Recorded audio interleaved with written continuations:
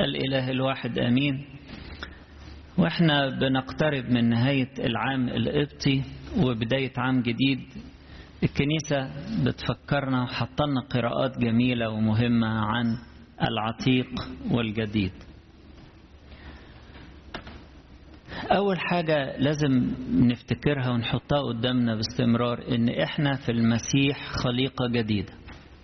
إحنا في المسيح خليقة جديدة، ولازم نكون عايشين على هذا المستوى. بعد ما اتولدنا من جديد في المعمودية لازم نعيش على مستوى أولاد الله. إحنا في المسيح خليقة جديدة. إحنا تبررنا في المسيح، لأن ما كانش فيه مجهود ولا أي شيء نقدر نعمله علشان نتبرر، لكن هو بررنا. امبارح في العشية الكنيسة حطلنا قراءة في منتهى الجمال كلنا عارفينها من لقا 18. يقول: قال مثلا لأناس يظنون أنهم أبرار ويحتقرون الآخرين، فاكرين نفسهم أحسن من غيرهم بأعمالهم. فراح قايل المثل ده، يقول لك: إنسانان دخل إلى الهيكل ليصليا، واحد فريسي يعني رجل دين، وواحد عشار يعني مشهور بالسرقة ومشهور بالظلم، يعني من المحسوبين خطاة في المجتمع. الفريسي بيقول: اللهم أشكرك لأني لست مثل باقي الناس الخاطفين الظالمين الزناة. ده في صلاته عمال يبهدل في الناس ويدينهم. ولا مثل هذا العشار، يعني حتى بس جنبه في الكنيسة لا أحد قال له أنا ده ولا حاجة بالنسبة لي. وقعد يعدد فضائله بقى: أنا بصوم يومين في الأسبوع وبأعشر كل ما أقتنيه. وبعدين يقول: أما العشار فوقف من بعيد لا يشاء أن يرفع عينيه، مش حاسس أنه ما يستحقش يرفع عينيه ربنا، وقرع صدره وقال: اللهم ارحمني أنا الخاطي. النتيجة أن هذا العشار خرج مبررا دون ذاك الفريسي اللي اعترف بخطاياه وطلب مراحم ربنا، هو اللي تبرر. احنا في المسيح خليقة جديدة متبررين مجانا بنعمته. طب والأعمال الروحية الحلوة اللي احنا بنعملها دي ثمار، طبعا من غيرها يبقى الإيمان ميت، لكن احنا دي الأعمال دي لا تبررنا. احنا كلنا فقراء محتاجين نتغني بالمسيح. احنا كلنا كنا ميتين ولينا حياة في المسيح. المسيح وهبنا الحياة بالثبات فيه. فعايزين دايما نفتكر ان الحياة الجديدة في المسيح اللي اتوهبت لنا في المعمودية لازم نعيش على مستواه، بنتبرر فيه، بنتقدس فيه، بنحيا بيه. نلنا حياة في المسيح لا يغلبها الموت. طبعا القصة اللي بتتكرر كتير من سفر أعمال الرسل إصحاح 20 اللي اتقرت علينا النهاردة، الشاب اللي كان نايم فوق ووقع من الدور الثالث مات، وكملوا القداس.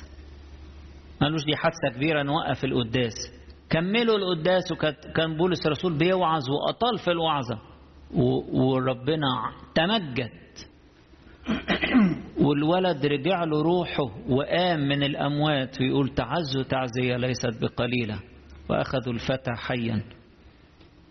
فالحياة اللي موهوبة لنا في المسيح لا يغلبها الموت. طبعا إشارة واضحة إن اللي بيتناول جسد المسيح ودمه بتثبت الحياة فيه، تثبت الحياة فيه. السيد المسيح قالها بكل وضوح، قال: إن لم تأكلوا جسد ابن الإنسان وتشربوا دمه فليس لكم حياة فيكم. يا بخت الإنسان كده اللي بعد ما يتناول يقعد يناجي مع ربنا، يقول: أشكرك لأنك وهبتني الحياة فيك، أشكرك لأنك بقيت ساكن فيا وأنا ثابت فيك، أشكرك لأنك أعطيتني الحياة. أنا اللي الخطية بتدخل زي الشوكة بتاعة العقرب كده تحط السم فيا بتاع الموت، لكن الحياة اللي أنا باخدها منك تغلب الموت. الحياة اللي أنا باخدها من التناول، باخدها من كلمتك الحية، بتغلب الموت اللي ممكن يهاجمني ويدخل حياتي. لنا حياة جديدة في المسيح، ولازم نستغنى عن القديم. ما ينفعش نحتفظ بالاتنين. السيد المسيح النهارده بيقول لنا الترقيع ما ينفعش. ما ينفعش رقعة جديدة على ثوب عتيق، لازم كله يبقى جديد في جديد. ما ينفعش احتفظ بالخطية، احتفظ بشهوة مش مظبوطة، احتفظ بكبريائي واقول كرامتي فوق الدنيا.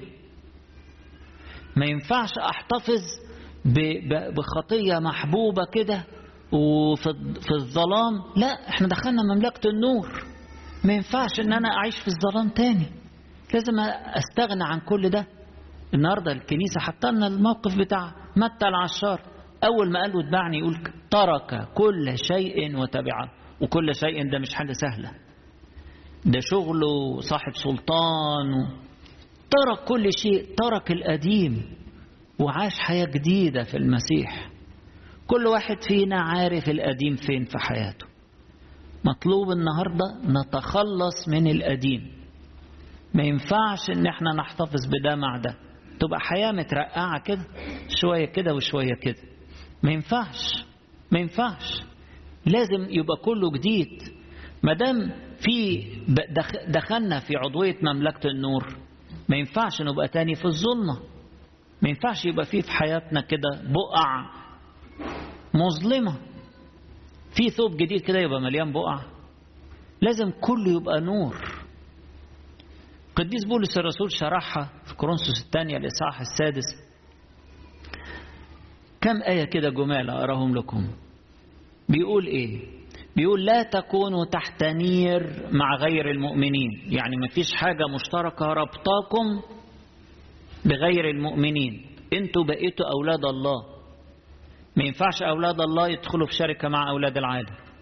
عشان كده طبعا ما ينفعش الزواج بين شخص مسيحي وشخص تاني، طرف تاني غير مسيحي، ما ينفعش. لا تكونوا تحت نير، الآية واضحة قوي. لا تكونوا تحت نير، النير اللي هو الخشبة العرضية اللي بتربط المواشي اللي بتجر المحرات. طبعا دلوقتي ما بنشوفش المناظر دي عشان في ميكنة زراعية وفي أجهزة حديثة بتحرث الأرض. زمان حرث الأرض كان بيبقى بالثور مثلا أو كده. فالخشبة العرضية دي الاتنين مربوطين فيها والاتنين بيتحركوا مع بعض وحدة واحدة. لا تكونوا تحت نير مع غير المؤمنين، لأنه أية خلطة للبر والإثم، وأية شركة للنور مع الظلمة، وأي اتفاق للمسيح مع بليعال ده أشار لأولاد الشيطان، وأي نصيب للمؤمن مع غير المؤمن، وأي موافقة لهيكل الله مع الأوثان. شوفوا كم مرة عمال يقول ما ينفعش ما ينفعش ما ينفعش ما ينفعش ما ينفعش 5 مرات. لا تكونوا تحت نير مع غير المؤمنين، أي خلطة للبر والإثم ما ينفعش، أي شركة للنور مع الظلمة ما ينفعش، أي اتفاق للمسيح مع بليعال ما ينفعش، أي نصيب للمؤمن مع غير المؤمن مش هيحصل. ده نصيبه ملكوت السماء وده ملوش نصيب، لأنه مش ابن. الابن بيورث، اللي مش ابن ما يورثش. هنجيب واحد من الشارع كده يورث ازاي ده؟ الابن بس هو اللي يورث. احنا لما ثبتنا في المسيح بقينا أبناء بالتبني، فاحنا في المسيح نورث، غير كده ما نورث. أي نصيب للابن للمؤمن مع غير المؤمن، أي موافقة لهيكل الله مع الأوثان. يعني يبقى احنا هيكل الله، ازاي نشارك مع عباد الأوثان؟ وبعدين يشرح ويكمل ويقول فإنكم أنتم هيكل الله الحي، لأن احنا بين أعضاء في جسد المسيح وروحه ساكن فينا. أنتم هيكل الله الحي كما قال الله أني سأسكن فيهم وأسير بينهم وأكون لهم إلها وهم يكونون لي شعبا، لذلك أخرجوا من وسطهم واعتزلوا. لازم ده في سكة وده في سكة. اخرجوا من وسطهم واعتزلوا يقول الرب، ولا تمسوا نجسا فأقبلكم وأكون لكم أبا وأنتم تكونون لي بنين وبنات يقول الرب القادر على كل شيء. فما ينفعش رقعة جديدة على ثوب عتيق، لازم الثوب العتيق ده نتخلص منه تماما ونلبس جديد في جديد، نلبس المسيح، نلبس الجديد. بقينا أعضاء في مملكة النور، يبقى خلاص مفيش ظلم في حياتنا، ونطهر نفسنا أول بأول. عندنا سر الاعتراف، نقدم توبة وننقي نفسنا أول بأول. جسدنا ده هيكل لربنا، حياتنا دي مقدسة لربنا وتشتغل لحساب ربنا. أيضا أعضاء في مملكة المحبة. مملكة النور هي مملكة محبة، ما ينفعش يكون فيها ظلم، ما ينفعش يكون فيها بغضة. عشان كده الكاثوليكون النهارده بيتكلمنا عن المحبة، ان احنا مولودين ولادة جديدة، بقينا ما نعرفش غير اننا نحب. ما تقوليش بقى عمل وسوى، ما تقوليليش هي اصلها انت ما تعرفش عملت فيها ايه وقالت عليا ايه. لا، احنا ما نعرفش غير اننا نحب ونصلي من اجل الناس ونحتمل ونسامح ونغفر كما غفر لنا المسيح. ما نعرفش غير اننا نحب. طب نجيب الطاقة دي منين؟ لازم ندي فرصة للروح القدس يشتغل فينا ونقطع السكة بتاعت محبة العالم. عشان كده الكاثوليكون النهاردة يأكد محبة العالم. ايه اللي في العالم؟ شهوة الجسد وشهوة العيون وتعظم المعيشة. محبة العالم لو دخلت احتلت القلب، الإنسان ما يبقاش فيه مكان لمحبة ربنا، مش عارف يحب الناس طبعا، لأن محبة العالم ملته. مع إن يبدو في الظاهر إن دي حاجة ودي حاجة، لا، هو الإنسان لو كان مشغول بمحبة العالم مفيش مكان لمحبة ربنا. واحد لما يقرأ كلمة الإنجيل يتملي بمحبة ربنا، لما يصلي أكتر وأكتر ويصلي المزامير يفرح أكتر بمحبة ربنا، ولا المزامير كده بتتلامس مع ظروفه ويفرح بيها. ياه، المزمور ده زي منطبق عليا، مبسوط أنا لأنه المزمور جميل، عزاني لأن الكلام مناسب ليا قوي قوي، فأتملي بمحبة ربنا. لكن لو أنا مشغول بالعالم خلاص هبقى فقير في محبة ربنا. كل الريسبتورز بتاعتي، كل اللي أنا بستقبل بيها المحبة واخدها من العالم، وبدور على ده وبدور وبشتهي دي وبشتهي ده وبشتهي، وعايز آخد أكتر ومش مكفيني اللي عندي وعايز أكتر. حاجات كتيرة قدامي وقعد أشتهيها تملى يعني قلبي. يا ريت حتى تملى بحاجة كويسة، مجرد بس إشغال كده، يعني زي ما يكون مكان كتب عليه مشغول وهو في الحقيقة فاضي، القلب يفضل فاضي. لكن اللي بيتميل بمحبة ربنا لازم الأول يرفض محبة العالم، يرفض شهوات العالم، يرفض تعظم المعيشة وحب المقتنيات ومحبة الكرامة، دي شهوة العيون دي اللي هي إن الناس تبص لي وتكرمني. فيتملي بمحبة ربنا. الحياة الجديدة في المسيح انضمام لملكوت النور، لملكوت المحبة، وعايش حياة جديدة في المسيح. طيب في حاجة تانية خطيرة بقى، إن احنا أول ما عشنا الحياة الجديدة دي بقينا في حالة حرب. الشيطان رئيس عالم الظلمة لن يسكت، هيبتدي يحاربنا. تقول لي دي حاجة تخوف، أقول لك ليه تخوف؟ ليه؟ احنا أقوياء ومنتصرين بالمسيح اللي غلب العالم وغلب الشيطان. تخافش أبدا. تخاف من ايه؟ تقووا في الرب وفي شدة قوته، اثبتوا فيه، تبقوا أقوياء فيه، اتحصنوا فيه. النهارده رسالة أفسس إصحاح 6 كل الكلام عن إزاي نتقوى في الرب ونلبس الأسلحة الروحية، علشان إحنا في حالة حرب. محدش يفتكر إن هو يعني في مملكة النور يبقى هو هيعيش كده في راحة وفي كسل، ما ينفعش. في العالم سيكون لكم ضيق، المسيح ما وعدناش بالراحة على الأرض، الراحة في حضنه، السلام فيه، يكون لكم في سلام.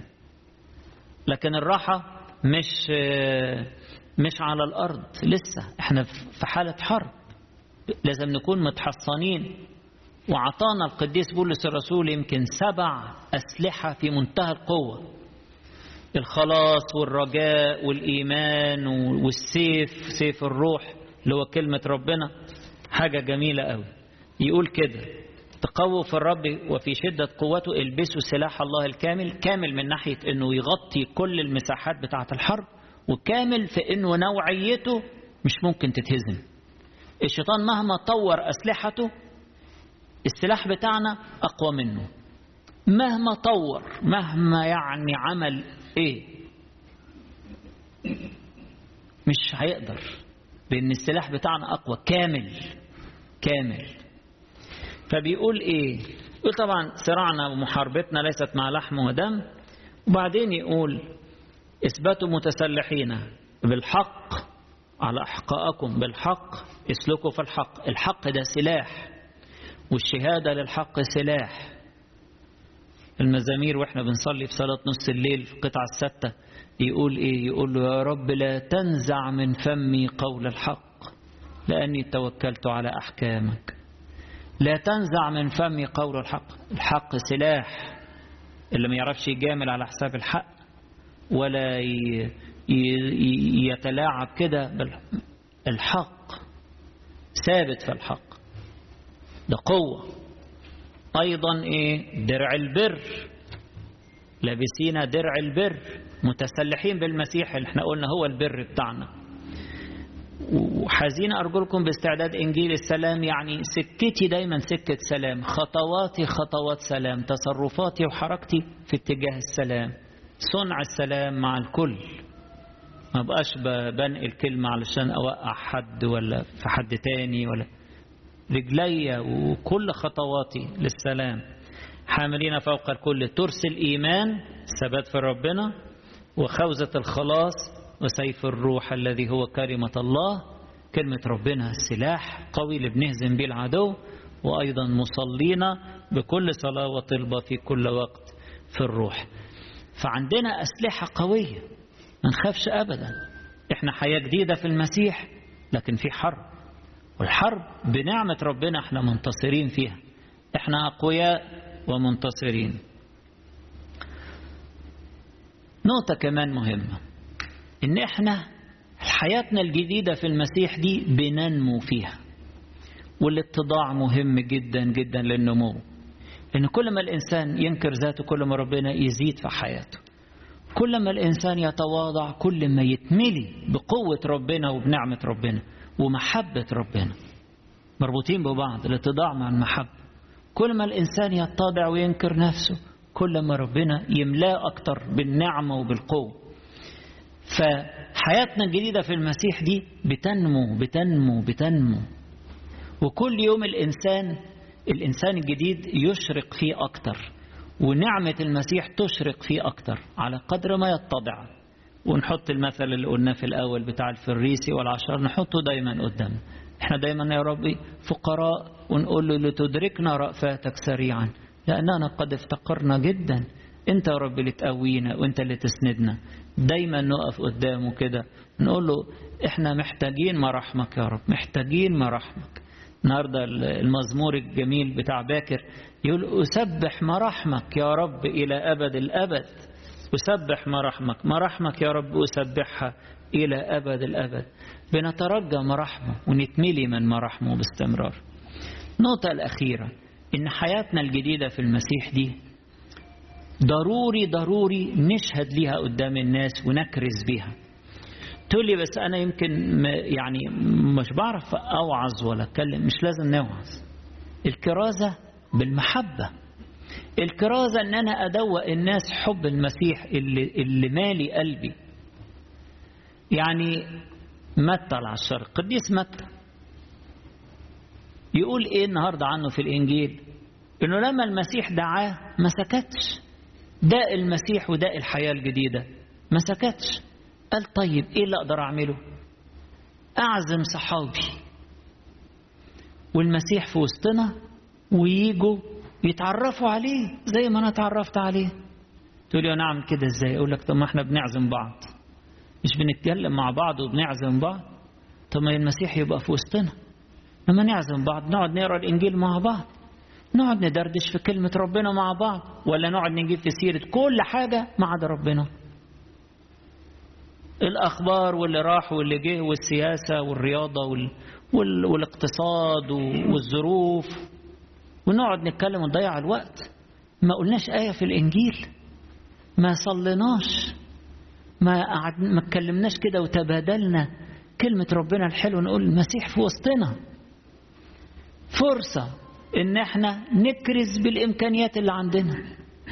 كان متى عنده إمكانيات إيه؟ كان غني مع فلوس من القلة يعني في الرسل، ما كانش الرسل معظمهم كانوا فقراء، لكن متى عشان عشار كان عنده. فطبعا قال إيه؟ قال أنا اللي بعرف أعمله في الوقت الحالي، أنا لسه ما اتعلمتش حاجة، معلش بكرة يتعلم ويكتب لنا الإنجيل ويكرز في كل حتة. متى ده كرز، يقال أنه كرز في الحبشة كمان، وكرز في الهند، وكرز في حتت كتيرة، لكن وقتها لسه ما كانش يعني يقدر. بس كان بيعمل إيه؟ كان بيجمع الناس، يوكلهم يقول لنا هناكل، وبعدين وهم بياكلوا المسيح معاهم، ويقعد المسيح يعلمهم. فرصة كل واحد بالموهبة اللي عنده لازم يكرز بالحياة الجديدة. الخلاص ده مش حصري لينا، الخلاص ده للعالم كله. لازم احنا مادام عرفنا المسيح لازم ندوق الناس كلها ونخليهم يعرفوا المسيح. نفسنا نحقق هدفه ورغبته وشهوته انه العالم كله يخلص، وان الجميع يخلصون والى معرفة الحق يقبلون، وانه يبصر كل بشر خلاص الله، وانه جاي لخلاص العالم كله. احنا بقينا ايديه ورجليه ولسانه في العالم، احنا اللي بيشتغل بينا في العالم. كل واحد بموهبته، ممكن واحد بيعمل حاجة بسيطة، واحد بيعمل حاجة ظاهرة، واحد بيعمل حاجة خفية، واحد بيعمل عمل محبة، بيساعد حد، بياخد حد يوديه في مكان لأنه مش قادر يروح، في حاجات كده جميلة ممكن تتعمل في الخفاء، أعمال محبة. كرازة يمكن للجيران بتوعنا نعمل معهم عمل محبة. يمكن فرصة بيننا وبين بعض نشجع بعض ونصلي مع بعض، نقرأ كلمة ربنا مع بعض، ونخدم بعض بالمحبة، نخدم بعض. فالنهاردة القديس متى نموذج لينا. لما عرف المسيح ما سكتش على كده وقال بس أنا عرفته يبقى خلاص. لا، مش خلاص، ده أنت لسه في بداية الطريق.